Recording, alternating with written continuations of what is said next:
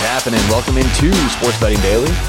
How we doing on a Sunday morning? Today is February 5th, 2023.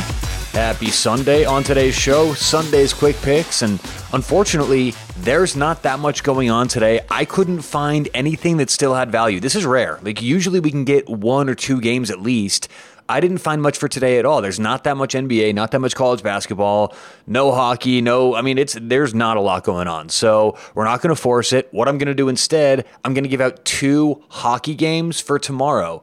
So I think it should be available everywhere. Even like the Squares to Square books, you can find these posted. So you can make these right now, get on the early lines before they move. Two NHL games for Monday that we'll give out today. Special thanks to Better Edge online, BETTOR, like sports better, edge.com. Better Edge gets rid of the minus 110, aka they've gotten rid of the risk. So you can make more money when you win, you can lose less money when you lose, and it's all completely legal, completely legit. As a matter of fact, it's legal in a lot of states where you can't even legally sports bet yet because it's technically different. You're trading. It's not exactly sports betting. So it's awesome. Check out Better Edge. Start making more when you win, losing less when you lose.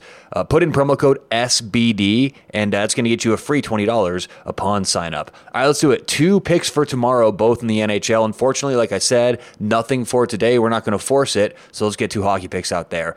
We're going to go actually both New York teams tomorrow. So we're going to take the Islanders on the road. They're on the road at Philadelphia. Islanders are minus 130, and then we're going to also take the New York Rangers, the Rangers. They're minus 120 at home against the Calgary Flames. So I just think both teams a little underpriced. Obviously, a little bit of a break. They've had some time off. That matters. How teams come back matters. So I think both New York teams needed a break. By the way, the Islanders just traded for Bo Horvat, so I expect a little bit of a boost offensively.